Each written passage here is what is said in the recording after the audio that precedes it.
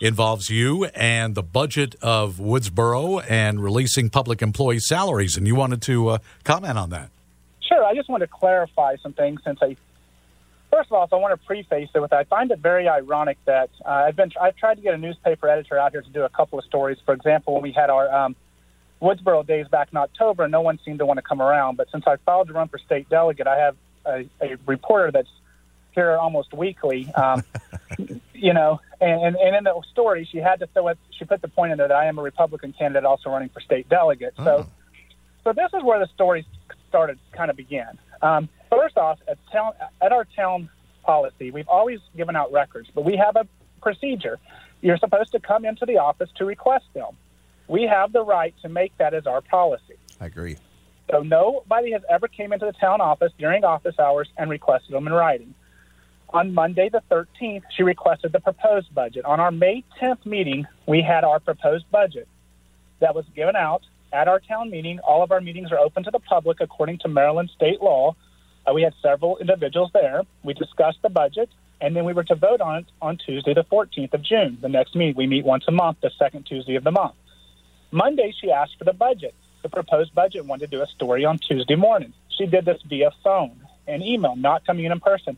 And I said to her, I don't want a story ran on Tuesday. Can we not wait until after it's voted on Tuesday night? I would rather a story hit the paper after my council members have had a chance to vote on the budget. I also told her nothing has really changed in our budget over the years. And so then on the 14th, she showed up at the meeting on Tuesday the 14th. We discussed the budget. The budget was voted on 3-0 unanimously by our council members. We had one council member that was not present. She was given a copy of the budget to look at. We only had the only copy that was in there was our town clerk's, which actually had some handwriting notes from the meetings and things like that on it. So then the town clerk took the budget back from her and said, no, you can't have this budget because that was her copy. And I said, and she said she wanted to post the salaries. I asked her, I said, can we put the salaries in a lump sum? We've never had the salaries posted. We have 3 employees in Woodsboro. It's not like we're this metropolis with a ton of employees. We have a $1.1 million budget. I mean, there's nothing to hide here. And our town clerk, she did make some comments to her that, how would you like to have your salary put out there, which we understand it is public knowledge. You're a government employee, so technically it can be posted out there. Well, so then on Wednesday and Thursday, she called me several times Thursday. I have a full-time job. I work also. I couldn't just drop my calls to call her. Well, you're paid $5,000 a year. That's not, you should be devoting all your time to Woodsboro. Right. Keith, yeah. Mm-hmm. So Thursday night, I emailed her the budget, which I'm looking this up because what I can see from Maryland state law is by law, we technically have 10 days to provide documents anyway. Right. And it was just requested the first time, technically on the 13th, and the approved budget on the 14th. So it only been about 48 hours since it was requested.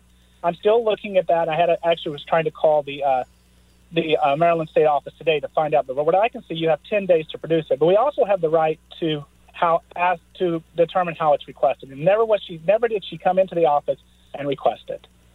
As far as the salaries, we're not concerned about that. I do find it ironic, though, that she interviewed us for the story. She never put anything in there about the fact that with our budget, I was able to maintain the second lowest tax rate in the county. We didn't raise taxes. We didn't raise water. We didn't raise sewage rates. Even with all the inflation that's being caused by all the Democrats, we still were able to keep our tax rates the same and our water and sewage rates the same. Failed to mention that. So I just wanted to clarify the story that it's not just like it says, like the old late, great Paul Harvey said. Now you have the rest of the story. Exactly. Hey, Mr. I'm going to take some advantage here. I'm going to call you Heath. I know you're Mr. Burgess. You're Mr. Burgess of Woodsboro. You made me Mr. Delegate soon, but I'm still going to call you Heath, so you just get used to it. So anyhow, Heath. That's perfect.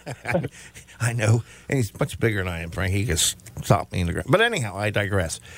Have you found, before Frank gets into his question, isn't it amazing that you put yourself out there now as a candidate for another office, and all at once you have the media that you've been crying for, because you've talked to us about here on the show about we just can't get the reporting we need, and the that we're not getting the response I had expected from some of the local journalists. And now, all at once, you can't get rid of them. It's not ironic. It's sad. It is. You know, we have our local paper, the Woodsboro Walkersville News Journal. Yes. That are, and it used to be the Woodsboro Walkersville Times. They're very great and they cover everything. But yeah, like you said, I couldn't even get Frederick News Post to cover our annual the stage that we had built to do a music festival. I couldn't get anybody out here until we were too busy. The new town hall, did they cover that?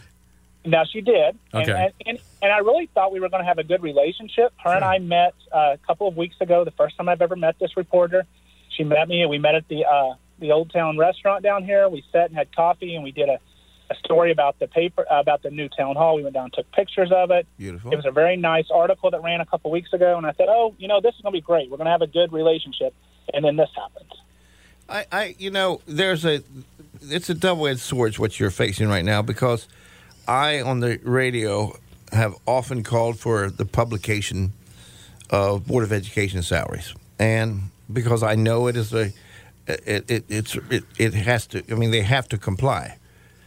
They don't comply, and they probably set up the same roadblocks that you're setting up. And now you don't want to call them roadblocks, but I do, because I have to physically go to the Board of Education, request a copy, fill out a form or whatever, and I could get them, as she could also. So, but when you have three people, it's a shame. I mean, and they're not each $200,000 a year salaried. I know that. It's a shame that that has to come out. So I have sympathy for the employees. I really do. But I mean, I think with all three of them, we're less than 150 for all three. I mean, give or take some of the number between all three of them. Right. It's not a high paid position. No, absolutely not. Now, Burgess Barnes, I think you've explained well, and I'm personally not that interested in the relationship with the newspaper and your candidacy and the actual budget, which I know is public, but more intrigued by the releasing the public employee salaries, because I, as opposed to Tim, have never liked the idea of releasing the teachers' salaries, and I'm kind of torn because I know the Maryland Public Information Act says, it has to be divulged. On the other hand, I totally get how the town clerk feels when she said, how would you feel if your salary was posted to be seen by all your friends and family? Mm-hmm. But that's just my opinion. Yeah, I don't like it either, but we have to comply with it. And I know we have to comply with it. I think that at a certain level. So what another thing in this article, where's the outcry of a $340,000 UMD salary that she quoted? Yes. That should be outrageous there. Yeah, exactly. Her salary was $340,000. And she said, not the reporters. Who are you talking about? She used an example of a UMD employee in the article and said, I can even pull up her salary at $340,000. I think. Oh, I got you. The University of Maryland. Yes. From the article. Yes. Yep. Yeah. Well, I think you've done everything by the book.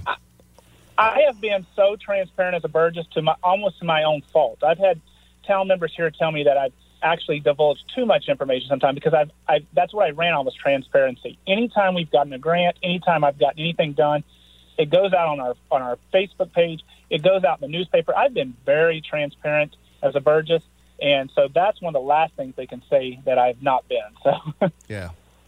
Well, I wish you the best. I think, as I said, you've done nothing wrong, and okay. But it's amazing. I didn't know you were running for. I didn't know that was part of the article. Huh?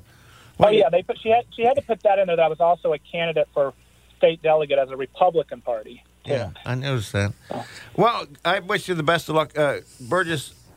Thank you all for the time, as always. Always, and keep us posted if things change or we hear something new happens. And I read this, and Frank, I confess, I have sympathy for the employees, not so much for people making... Not for the